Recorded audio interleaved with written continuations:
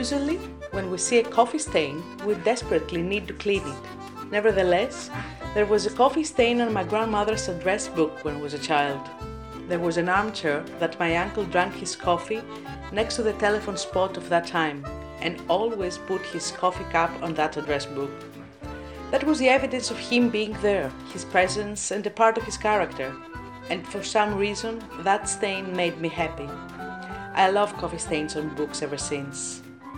Hi, I'm Artemis and you're listening to Coffee Stain, a podcast full of real people stories, knowledge and much inspiration about and beyond coffee. Personal and business stories, full of passion, persistence, creativity, goals and action. So, prepare your coffee and join us. We are on our way.